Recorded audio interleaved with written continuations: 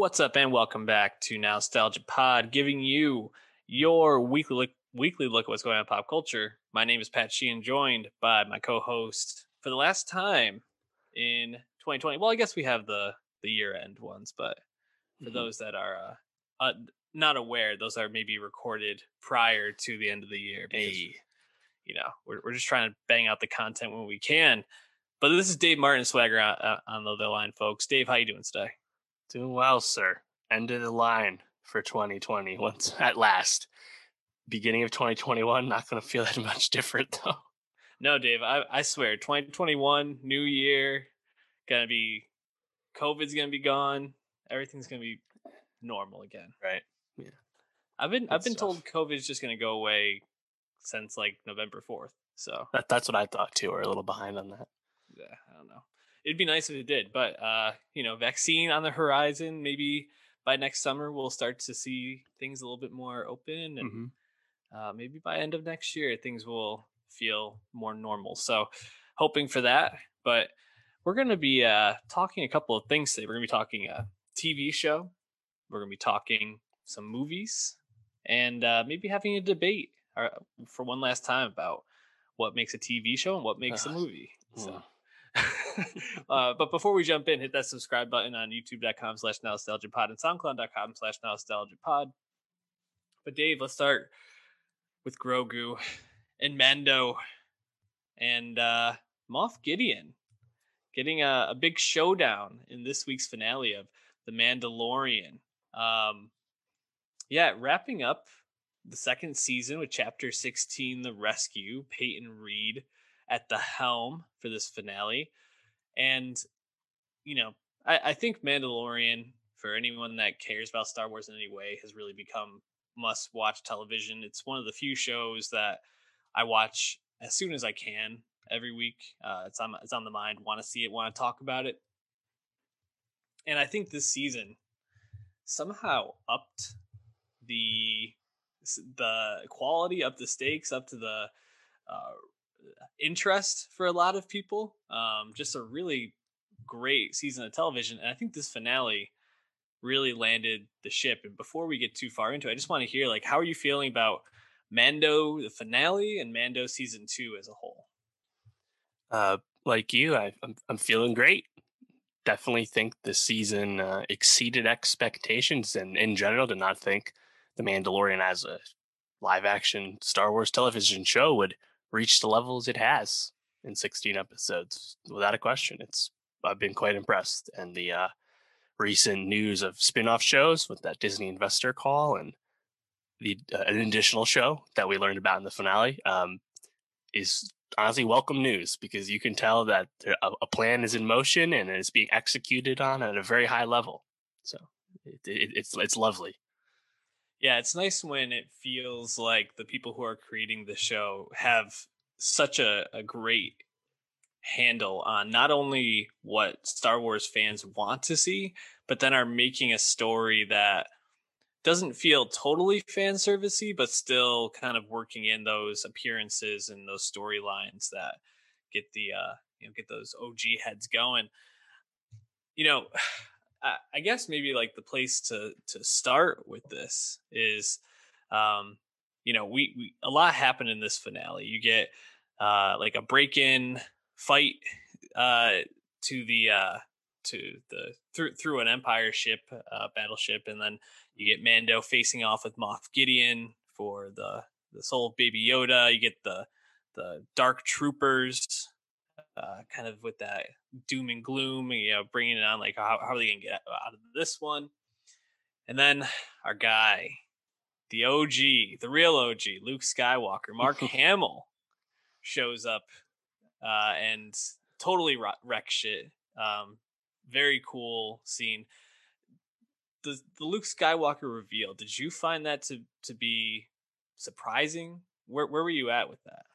I mean, as soon as I saw the X-Wing, I knew it was Luke. Thought that was kind of obvious, especially once you could tell they were intentionally hiding his face. So I was like, okay, well, that's because this is digital effects, because Mark Hamill doesn't look like that anymore, I think that was pretty clear. But yeah, I hadn't considered much the prospect of Luke showing up on this show. I really thought if somebody was gonna, connect with Grogu's Force call on Tython, I thought it'd be like Ezra Bridger and bring in more Rebels connection in. Pretty clear now that that'll happen on the Ahsoka spinoff show. So I was like, I wasn't necessarily assuming that anyone was going to show up this episode, honestly. But I think it was done effectively. Saw a lot of, there's cool things, right? Like the mirroring of the Vader Rogue One shot with Luke, and the smoke and stuff. Obviously, the cool nods like that. Obviously, it's a very fan servicey thing. And he definitely saw a lot of takes about it. I was like, this is what we wanted. This isn't why we like this and not The Last Jedi. And it's like, Luke barely said anything in this. It's not like this is great Luke. It's just a really good cameo, and it was cool, whether there's subsequent Luke spin-offs or a spin-off with Luke and Grogu, I think is its own thought, really, and kind of interesting because the way we're at with this story, when is the next time anyone sees Baby Yoda? Is he going to be in the next season of The Mandalorian? Like, that seems kind of implausible to me, unless he immediately leaves Luke, which wouldn't make much sense now that we know he's with Luke. Yeah, Baby Yoda is the most, I think, like up in the air character here, because obviously he's the toy money maker for them right now. He is everyone's favorite like character, just social media impressions, all that stuff. Yeah, and then I can't see them sidelining him, but I also don't understand it unless they're going to recast Luke. I can't see them doing digital CGI. Yeah, he has to be recast if he has a major role moving forward in any fashion, really. And then, it's also going to be interesting because then does it just become like The Mandalorian with Luke Skywalker traveling the universe looking for other, force sensitive beings? Like, yeah, it feels like why not just keep the Mandalorian Yoda together? Well, and that's the thing too, is I think season 2 actually did like a really good job of working towards Din taking off his helmet and kind of closing the book on that first, arc between Grogu and Din, right? And that moment where he takes off the helmet again in front of everyone else so that Yoda can see his face before he says goodbye. I think that was really well done. And also, I think, kind of closes the book for now between those two. Mandalorian season 3, I think Bo-Katan and the Darksaber and earning that to her qualifications, that aspect, reclaiming Mandalore. Perhaps Mandalorian season 3 is a more straightforward proposition for the plot. Because I don't know, from like a narrative perspective, I don't understand how you bring him back. If anything, I feel like building the show out and all the other spin-offs where he doesn't really show up for a while, and like we're building ourselves back up to Baby Yoda's return, I wonder if we'll have like a time jump. We're only 5 years after Return of the Jedi, meaning we're 25 years before Force Awakens. So there's a lot of time before Kylo Ren kills everyone at Luke's Jedi Academy, So. And does that include Baby Yoda? I have to imagine that's a no. It's kind of crazy to think about, because if in the not the Rise of Skywalker, the first of the sequel, Force Awakens. Thank you. We're led to believe that there's not many force sensitive beings, and Luke Skywalker has gone into hiding. We find him in The Last Jedi, and he says he's the last of the Jedi religion. So does that mean Baby Yoda goes off of the Jedi religion, make his own way, become Ahsoka, basically? And this kind of connects to, I think, one of the great things Mandalorian season 2 did well, which was, I think it's a well contained season of TV, sequel to the first season as well, but also really effectively sowed the seeds of its greater cast and all the spin-offs now we know officially are coming. And I think even Mandalorian season 2 and definitely these spin-offs to come have like filled in like the gaps that the sequel trilogy like gave for people in terms of like filling in the lore and like the plot of the movies, and Return of the Jedi to the sequel trilogy, like this questions that like have been like filled in comics and books, but still kind of like nebulous to the average movie fan. We've been getting that filled in, I think, kind of smartly. And like the Rangers of the Republic show, which we assume is the Cara Dune spinoff, I think that'll be a really good job to kind of explain why Force Awakens begins with a new Republic and the Resistance separated, and like why was Leia being like new rebels even though they were in control of government, right? It's like there's tons of potential and opportunity to do stuff like that. I actually don't know if there's a lot to gain with a Luke and heavy Luke show, you know? So that again leaves a big question to me of like, what is the future for Grogu in terms of these stories? Yeah. Like some of these spin-offs, I feel like they feel kind of self-contained. The Book of Boba Fett, that was the big reveal in the post-credits of the season 2 finale. That's cool. That's just more Boba Fett, kind of making good on the Boba Fett hype and coolness that we've had since 1979. And that was another big benefit of season 2, right? It's like it's tremendous fan service to see Boba Fett like in the flesh for real and actually like speaking and doing things. And we're gonna get more of that. That's cool. And like the Ahsoka show, continuing what the cartoons have done. Right. But how does Baby Yoda actually fit into this? I really don't know. Yeah, that's a big question out there, and I do feel like we got a very satisfying goodbye. Not only do we get like the touching moment where Baby Yoda needs Din's approval, needs him to take or ask him to take the mask off, and Mandalorian obliges. Pedro Pascal also with some A+ acting, I think, in that moment. Really we a see lot him of emotion. Yeah, exactly. But I think to bring it back to just the show, The Mandalorian in general, I think that moment so perfectly like encapsulates really what the show does well, which is I think like it gives you these wonderful characters and they all get moments, but no one character feels like overplayed or overdone. Even Yoda, in this season, or Grogu in this season was pretty sparingly used. I mean, I guess like the episode he was in the most, probably the one with the frogs and where he was like eating them, and that was like comic relief. But other than that, he's really just there for like the reaction shots. He gets sidelined in almost every other episode. It's I think it's just great that they've built out this thing where they have all these characters just pop in and have these moments, then can pop back out, and it doesn't feel like disingenuine or like they're just like putting stuff in to put stuff in. And to even further it along, it creates a really familiar structure week to week where the episodes feel like you kind of know the beats, you know it's coming. And that I think makes it pleasurable to watch and easy to watch. But it also does a really good job of, I think, examining people's beliefs, and it has a deeper meaning to the story. And you can kind of see that coming along with, obviously Din and his perspective on his Mandalorian religion, where he's taking the mask off. He's sacrificing his beliefs for a greater cause, being a father, being a guardian to Grogu. And I think it just is really awesome that it works on all these levels, where you can see it as just a space Western, or you can go deeper and see it as like a person evolving, introspective type show. So just really impressive. And Favreau and Filoni have just been crushing it this season. So, and then like we've said, everyone said it before, but it honestly, I can't believe it looks as good as it does. Like it looks dynamite. Like, yeah, there are some moments if you look closely, you can be like, okay, I can kind of see how this is kind of like a close set. I get that. Like when they go pick up Bill Burr at that like garbage place. Like, I can tell that's kind of a set that's like a 50-foot wide set, right? I got that. But like the fact that they do all this just in that Manhattan Beach studio for the stagecraft technology, it is beyond impressive.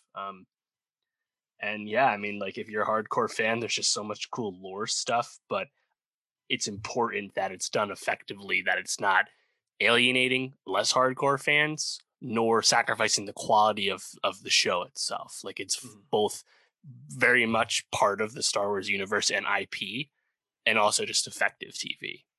And definitely. even if it was only like one of those things and not the other, I still think everyone would be quite satisfied. The fact that it's both of those things all the time is why I think everyone's so impressed still. So as we are moving towards the wrap up of this conversation, I think the question I wanted to pose to you, Dave, is do you think The Mandalorian as a show moving forward is going to center around Din specifically, or do you think it will become more about Mandalore and Mandalorians in general? Yeah, it's a good question. I think it's still going to be around Din, but maybe his whole season is the, around like the Mandalore stuff, right?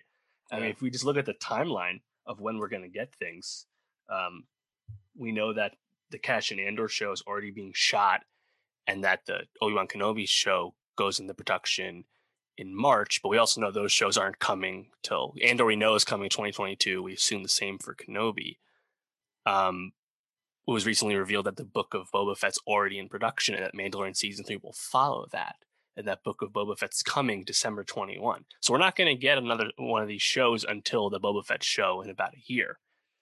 And then to follow is the next Mandalorian season. But those other spin-offs are going to come in too. So I feel like the Mandalorian's like the centerpiece, and they'll probably keep anchoring that in the fall. But and they'll use Din as like that center.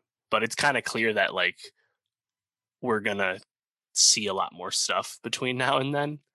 And again, it's going to be a while before we see Baby Yoda, because if he's not in much of season 3, and we already know season 3 is going to be like probably 2 years from now, like it's kind of a long wait, Yeah. Yeah, they'll still sell merchandise and stuff. Get the Yuke the Yuke, the Yuka character action figure, right? The Luke Baby Yoda action figure. Sure. Anyways, we're gonna move on from the Mandalorian into another TV show. Oh God. Movie. I don't know, Dave. Maybe we'll wrap up examining that, but we're gonna look at Education, the fifth and final film from the Small Axe movie TV Anthology film series. Anthology film series from the one and only Steve McQueen. And this one examines a child going to school in is it London? I'm trying to remember. Yep. Yeah, London, and early 80s, I think, late 70s, something like that. Yeah, his name is Kingsley. We'll say it's the 70s. And Kingsley is a boy who struggles to read, and the school he's in labels him as special, labels him as basically not intelligent enough to be in that school, and he has to go to a special school where there is no structure, there's really no dedicated staff or teachers, and it's only like furthering his like falling behind in school and the lack of help he gets. And this is I think this is the shortest thing behind Alex Wheatle, or shorter than Alex Wheatle by they're both like 60 something minutes. Yeah, but I think McQueen does a really good job in just an hour of highlighting the structural racism within these school systems that were designed in some sense to hold Black people and people with disabilities down. Because I mean, if this was the education that these people are getting for simply struggling to read, when it seems like maybe some attention and care could really come about in a different way, or maybe just having more dedicated teachers could have helped them really catch up. I just thought it was really expertly done, and especially following Alex Wheatle, which was probably my least favorite of the 5. This one really stood out to me for the effectiveness of the storytelling in just a short period of time. How were you feeling watching Education? Yeah, still, obviously because of its briefness, it feels more episodic to me than the first 3 did. But I think that conciseness is more effective than Alex Wheatle, like you said. And I think what stands out, like obviously it's well shot, it's well thought out, it's obviously for the most part still subtle in what it's getting at, like all of Small Axe. But what I think makes Education like a nice inclusion in this series is that it's looking at a different side of systemic racism, and namely that like these biases and clearly intentional decisions to hold back and move around West Indian youths. This is a less in the public eye form of systemic racism, right? This is not the police beating people up and arresting people for no reason. And I think it's important to highlight that there are lots of sides to this, because the blatant racism and even like the stuff that happens to Leroy Logan, Red, White, and Blue, that stuff's still obvious when you see it. And it obvious that it's wrong and should be fixed, right? Something like this is just harder for people to be aware of, that it's even happening to them and that they are being wronged. And like education does a good job of, showing you those activists and the fact that like the community had to fight and spread awareness and, organize and unify themselves to have any hope of even improving this, because the first step was just making sure people even knew it was happening. Right. And I think that's an important thing to show. Yeah. I think there were a couple of scenes that really stood out to me from this. The first was obviously when Naomi Ackie shows up as Hazel, who, shout out to her from the End of the Fucking World season 2. Rise of Skywalker. And she comes in and just totally changes the atmosphere of that classroom, and just how quickly all those children like respond to her. And then, juxtaposed against the white teacher who's playing his guitar, playing, what was it, like the Zombies or something like that over and over. The Animals. Yeah, the Animals. That's what it was. Just a real, I think, highlight of this for me. And then the other scene that I think really stood out in terms of like identifying the importance and one of the messages I think McQueen really highlights throughout all of the Small Axe, which is understanding yourself, learning your own background, but also I think being taught by people within your culture and people who understand you, is at the end when Kingsley goes to the it was like the homeschool or whatever it was that was being run, where him and his sister went, and then he reads to his parents at the end, and just really highlights, I think, the importance of having Black people teaching Black people of all different races and identities, being taught by people who can understand their experiences and connect with them in different ways. And I think that message of like education and understanding yourself and those within your culture is really, really strong throughout all of these, and I think highlighted well in education. Yeah, I agree. Definitely a great film series to be a part of. I'm really happy again that it was week to week over 5 weeks. Obviously, there are some that are easier to highlight than others, namely Mangrove and Lovers Rock. But obviously, still happy we got the whole thing. And fittingly, this was capped off with the Los Angeles Film Critics group awarding Small Axe their Best Picture. Not Mangrove for Best Picture, but Small Axe. All 5 movies win Best Picture, which is, I think, a really ridiculous way to continue this conversation about defining Small Axe, because even with that critics group, like Lovers Rock was nominated for something else. So like you're separating Small Axe into the 5 films that it is, but also awarding the whole body. Like, I don't know. I feel like that was a step too far. Best Picture, Small Axe. I think next year when the Emmys come out, it'll just be TV movie, right? Like, and this will definitely win. We already know Amazon's running it at the Emmys. So yeah, I think that kind of puts to bed that it is a film, but just in this anthology format. Just looking at Small Axe in general, are there any like scenes, moments, anything from it that really stand out to you or sit with you? I mean, it's definitely a lot of those Lovers Rock scenes where everyone's like dancing and singing together, for sure.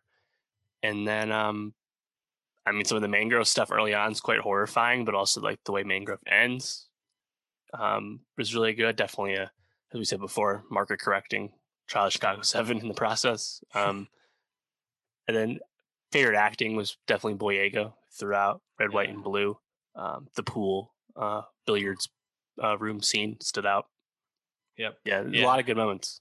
I think you highlighted the main ones for me. I think also the courtroom stuff was just really, really well shot, really captivating filmmaking. So if you have time to watch it, especially as we're reaching the end of the year and a kind of a dead period for new things. I mean, we'll have some catching up to do over this time, but this is a good chance to dig into some really good films and or TV shows, however you want to put it. So, why don't we move on though, Dave, to another film that came out, and this time we're going to be going to a different country. We're going to be going to Germany, where we're going to be talking about Mads Mikkelsen in Another Round. Not Germany. It's Danish. Sorry, Danish.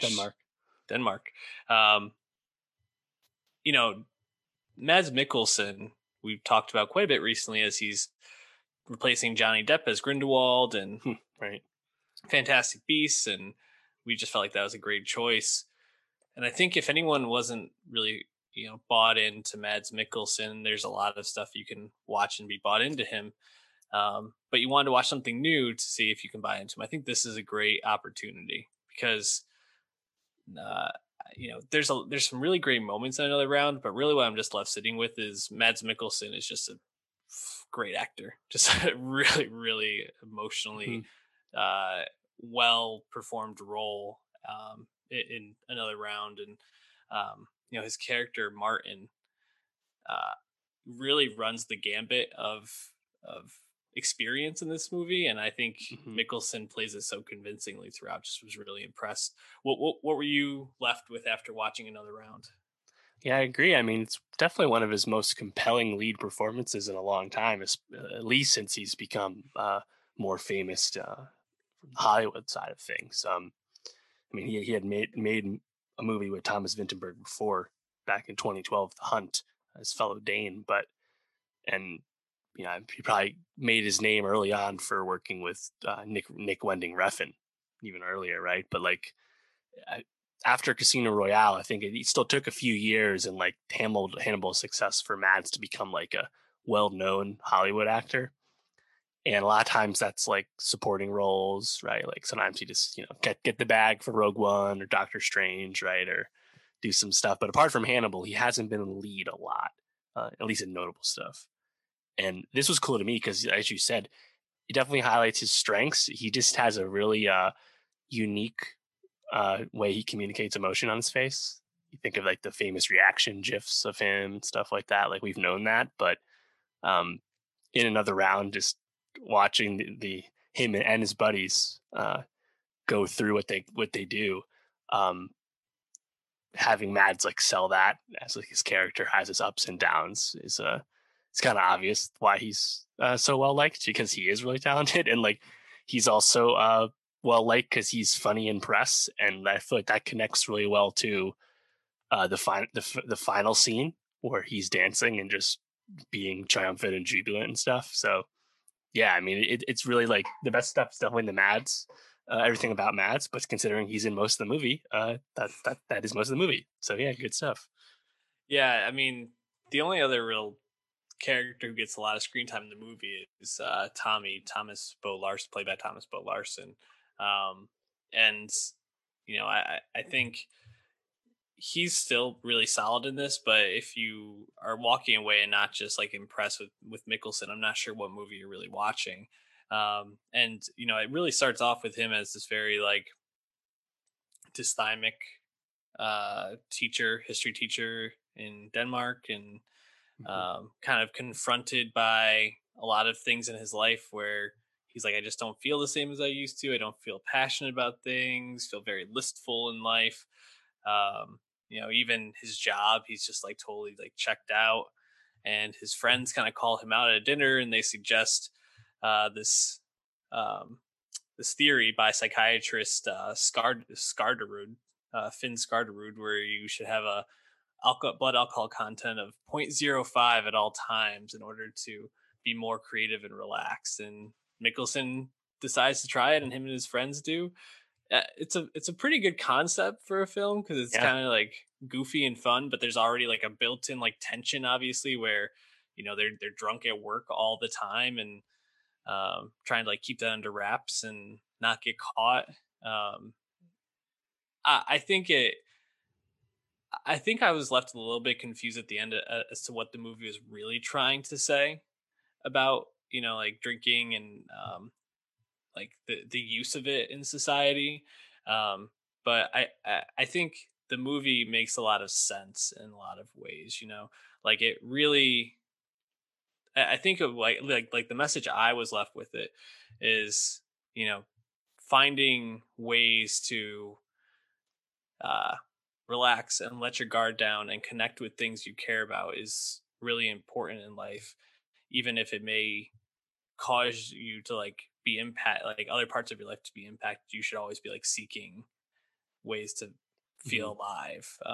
Now I don't know if I totally connect with that message, and I think that's maybe a bit too simple as to what they were really trying to get across. But especially when my expectation in the last scene was Mickelson was going to contact his wife and maybe go see her and Yeah. like work things out, and it really ends with him partying with teenagers, like, and it's kind of like leaves you trying to. At least it left me thinking a lot about what the movie is trying to communicate. What did you take away as like the message of the movie? Well, yeah, at the end, I mean, he's processing grief of losing his friend while also sensing like a new beginning, be able to restart with his estranged wife, right? And in general, I think the way the movie goes, uh, it's a fun premise, and there's a lot of fun vibes, right? Like, I mean, it starts off with these kids literally doing a case race, like Mm-hmm. hell yeah. And then like there's a heavy binge drinking scene, like a few times the dudes get wasted, right? And like Mm-hmm. that's all fun, but when you see in like the negative side of things and culminating in like the loss of Tommy, um, Mm-hmm. I think it actually kind of defied a lot of convention in terms of like predictability for the plot. Like, yeah, we knew it wasn't going to end well. This idea of theirs to stay at point 0.5 BAC at all times, like no shit. But like taking it, I think they took it. Wittenberg takes it and like kind of uh, like different corners. Right, and again, I think Mads kind of helps selling that by communicating like the struggle that his character was already bringing to the table before he started this project.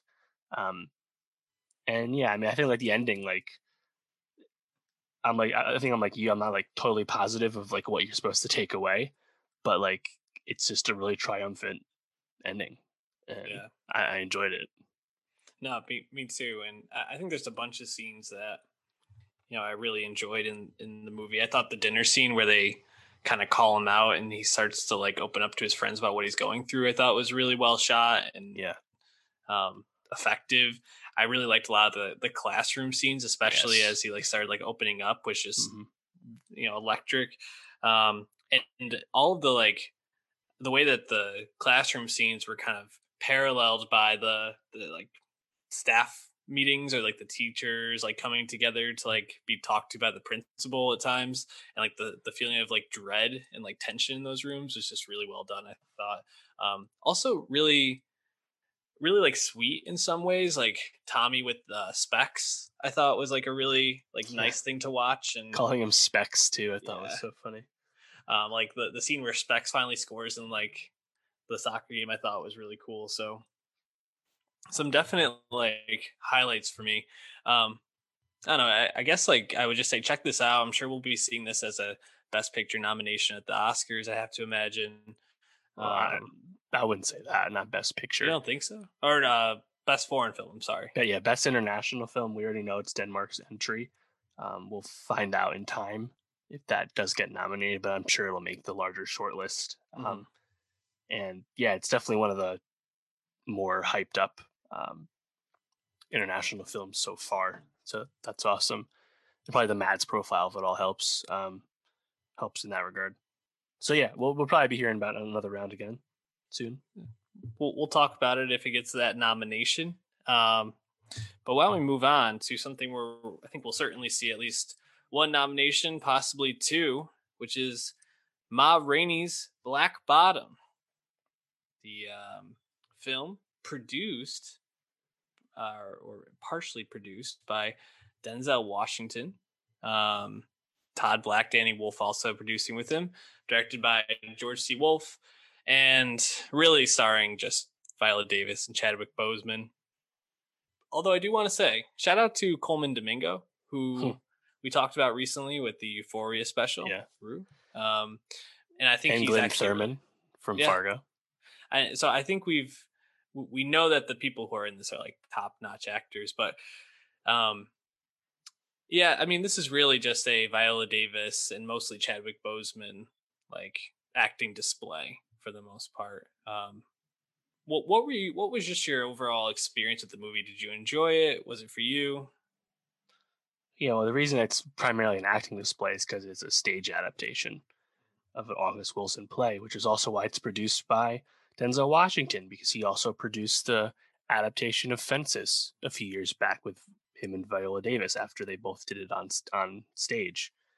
And I think Fences is probably a slightly more famous August Wilson play, but Ma Rainey's Black Bottom's been adapted a few different ways, and Whoopi Goldberg played Ma Rainey in the revival of the play about 17 years ago, so people know it. But I didn't find that like the stage play nature of it all was hamstrung. Like it actually made sense. There's a story taking place primarily in this one building, this recording studio in Chicago. So I didn't really have a problem with that. Like it didn't feel like like a hamstring to me. The Fences adaptation is kind of the same way. Like it's just the setting is the setting. But I mean, if you see the play, you probably communicate more with the performances. I'm sure that makes sense too. But yeah, I mean, there's a few like big dialogue scenes for Chadwick and Viola Davis, and that's probably what leaves you with it, because those scenes is what communicates the majority of the themes from August Wilson.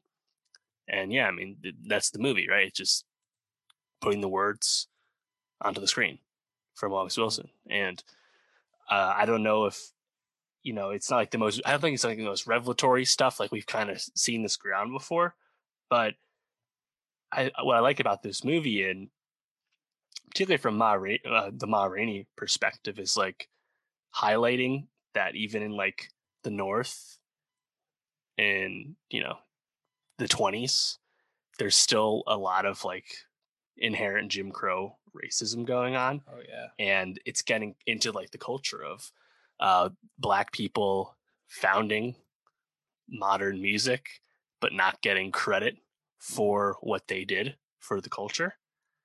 That's something that's talked about a lot, but you're seeing a lot of the roots of that right here in terms of blues music in the 20s. And that's awesome.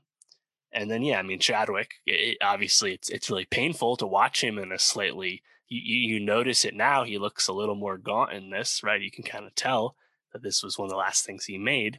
And I believe this is his last role.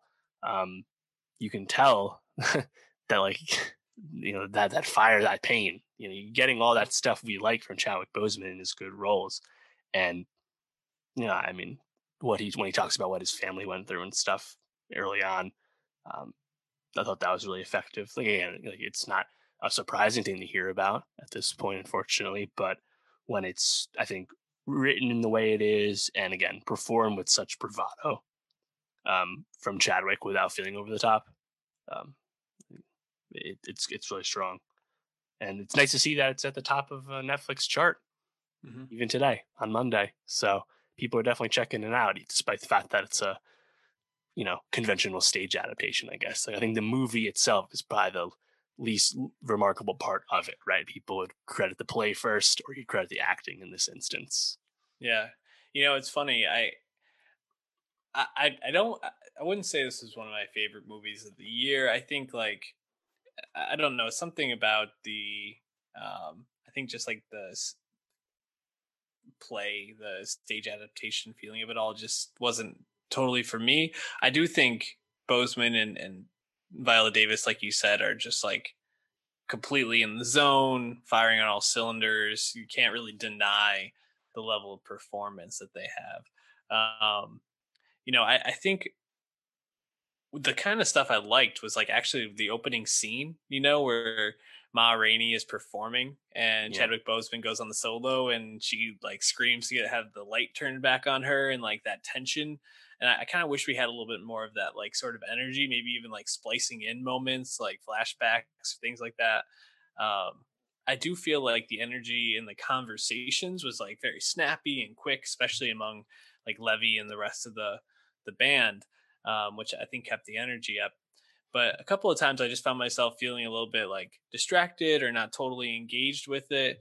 But then you have those moments, right, where like you said, Bozeman goes on that long monologue about the horrible atrocities that were done to his mom and him as a child, and how his dad sought revenge for that. Or like when Ma Rainey is having her nephew do the opening, and they do all the takes, and she's just totally like defiant in the face of these white like record producers who she knows are like taking advantage of her, and she's like, I'm Mhm. gonna get mine out of this. Like those Yeah. are the moments that I really like stuck with the film. But I think some of the stuff in between fell a little bit flat for me. A one, a two, you know what to do. Yeah. I mean, I also like the band Yeah. talking it out in the basement. Again, part of that leads to the Bozeman monologue, but also like Coleman Domingo, a classically trained actor. Um, his voice is obviously well remarked upon, like that, like really like strong, rich baritone, right? Like having him spar a little bit with Chadwick, who's bringing a more like precocious energy in his character, also really effective.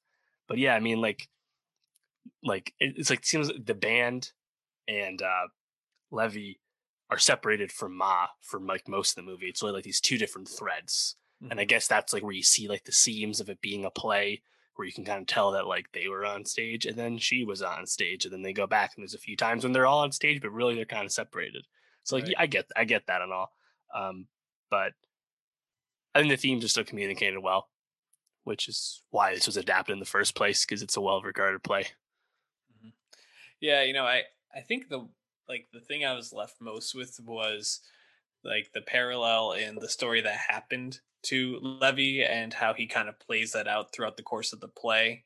Having sex with Taylor Page, Dusty May, Ma's girlfriend. Kind of trying to seek his revenge in some way by like trying to like outshine Ma at points, or like tell her that she doesn't need him, and then he ends up being the one who kills. I forgot which one he kills. Is it Glenn Turman? Yes. Toledo? Yeah. Mm-hmm. But in a way that also just felt kind of like out of nowhere, in a sense. Like you could feel the escalation, but I wasn't sure it like totally made sense or was like maybe built up that well. But um, I still think in terms of what the movie is trying to say, and what really shown about it probably was Right. potatoes. Yeah, well, I think in that moment, and like that's the other aspect of the play, is that at the end, after he's been kicked out of the band, Levy's like, all right, well, I got these great ideas. I know these are good. I know these will work. And he takes them to the producer, Yeah. and he's like, yeah, I don't need these. I mean, I'll give you like barely any money for them, take them off your hands, but I'm certainly not going to make these songs with you. Mm-hmm. And it's like, and Levy's like failed at what he talked all about at the beginning, about knowing how to Work the way address the white man and knowing when to strike and all that kind of stuff. And he kind of like senses the dread of like, I can't actually improve on the situation. And like you could and you reflect on what happened earlier with Ma, and she's already come to the realization that like her success with the black audience is all she has to have any pull over this situation, right? Again, even in the supposedly more progressive North in the 20s, right? And then that leads into like Derman steps on his shoe, and next thing you know, he got stabbed to death because Levy just kind of lost it at that point, lost all like his like sense of place at that point. So, and again, Chadwick really sells it. I think he's definitely the favorite for best actor at this point. For sure, will be nominated, and Viola Davis is probably a shoe-in for nomination as well. Don't know if she necessarily will win. It's given that she already won for an August Wilson adaptation just a few years ago in Fences. Yeah. But I mean, she's really good again. Shout out the makeup department as well. Like the way they like cake up the makeup on her face too. Like like if you didn't know it was Viola Davis, I feel like she's actually a little unrecognizable the way like that makeup is done and stuff. To be honest, I got like 20 minutes in and I was like, this is Viola Davis, right? Like I thought it was really convincing, especially the teeth really got me. Like, sure, really well done. Just personally for you, do you feel like this is the performance of the year for in terms of Boseman as a Levy? Ooh, like overall performance here. I have to think about that one more. I mean, it's just showy. It's showy, right? Yeah, that's because of the words. Like, I think he's really good, and there is like physical presence to it too. He's not just orating. I think I still like Sound of Metal, Riz Ahmed a little bit more. Yeah, that's Riley too. And then also like something like Steven Yeun and Minari, which is much more understated performance. There's a lot of variety, I think, to these acting performances. Yeah, and but yeah, I mean, like this is almost like turning it up to 10 on what Chadwick did in Da 5 Bloods, right? Like Da 5 Bloods, he's in the movie way less supporting performance, but and like that rage and that like energy that he has as Stormin' Norman's like a little more restrained and controlled the way the character's written. This time it's more like, yeah, as you said, like it's really just a monologue a few times. Right. And it's a very Oscars movie. I mean, there's so many aspects of it where it's like this was just made for Oscar nominations and success. It's also interesting. This is the second stage adaptation we're watching from Netflix this year. Obviously, Boys in the Band earlier in the year. So I wonder if that's going to be a theme for them where they're investing in this, or just kind of so happened where these two were just released, together. I mean, we are going to be seeing West Side Story, I think, right? I mean, at least in the near future. In a year. It would have been out on Christmas this year before it was delayed. So, I mean, I guess we will be seeing another stage adaptation, at least one next year. Also, let's not forget The Prom on Netflix was also I just watched stage that adaptation last week. So, yeah, maybe this is something Netflix feels is important to be investing in. We'll see. But check out Ma Rainey's Black Bottom. And that's going to do it for us. I mean, we're not going to be posting week-to-week episodes for the next couple of weeks, but be checking out our Nostalgia year-end list. TV, music, movies will be coming out a little after the first of the year. Dave, any last words for the people in terms of 2020 or the podcast? 2020. Podcast still went good. We never found that the content mines truly dried up. We had many concerns, but we persevered. So that was nice and all. Seems like when you have your nose in as many things as we do, it's hard to truly find nothing to talk about. Yeah, that's true. Thankful for a lot of things this year, a really crappy year, but appreciate all the clicks, all the views, all the engagement on the YouTube and on our obviously our Twitter. So please follow us at Nostalgia Pod, youtube.com/Nostalgia Pod. Follow our Nostalgia Best of 2020 playlist if you want to get those last second 2020 songs in, and be looking out for 2021 next year. See you next year.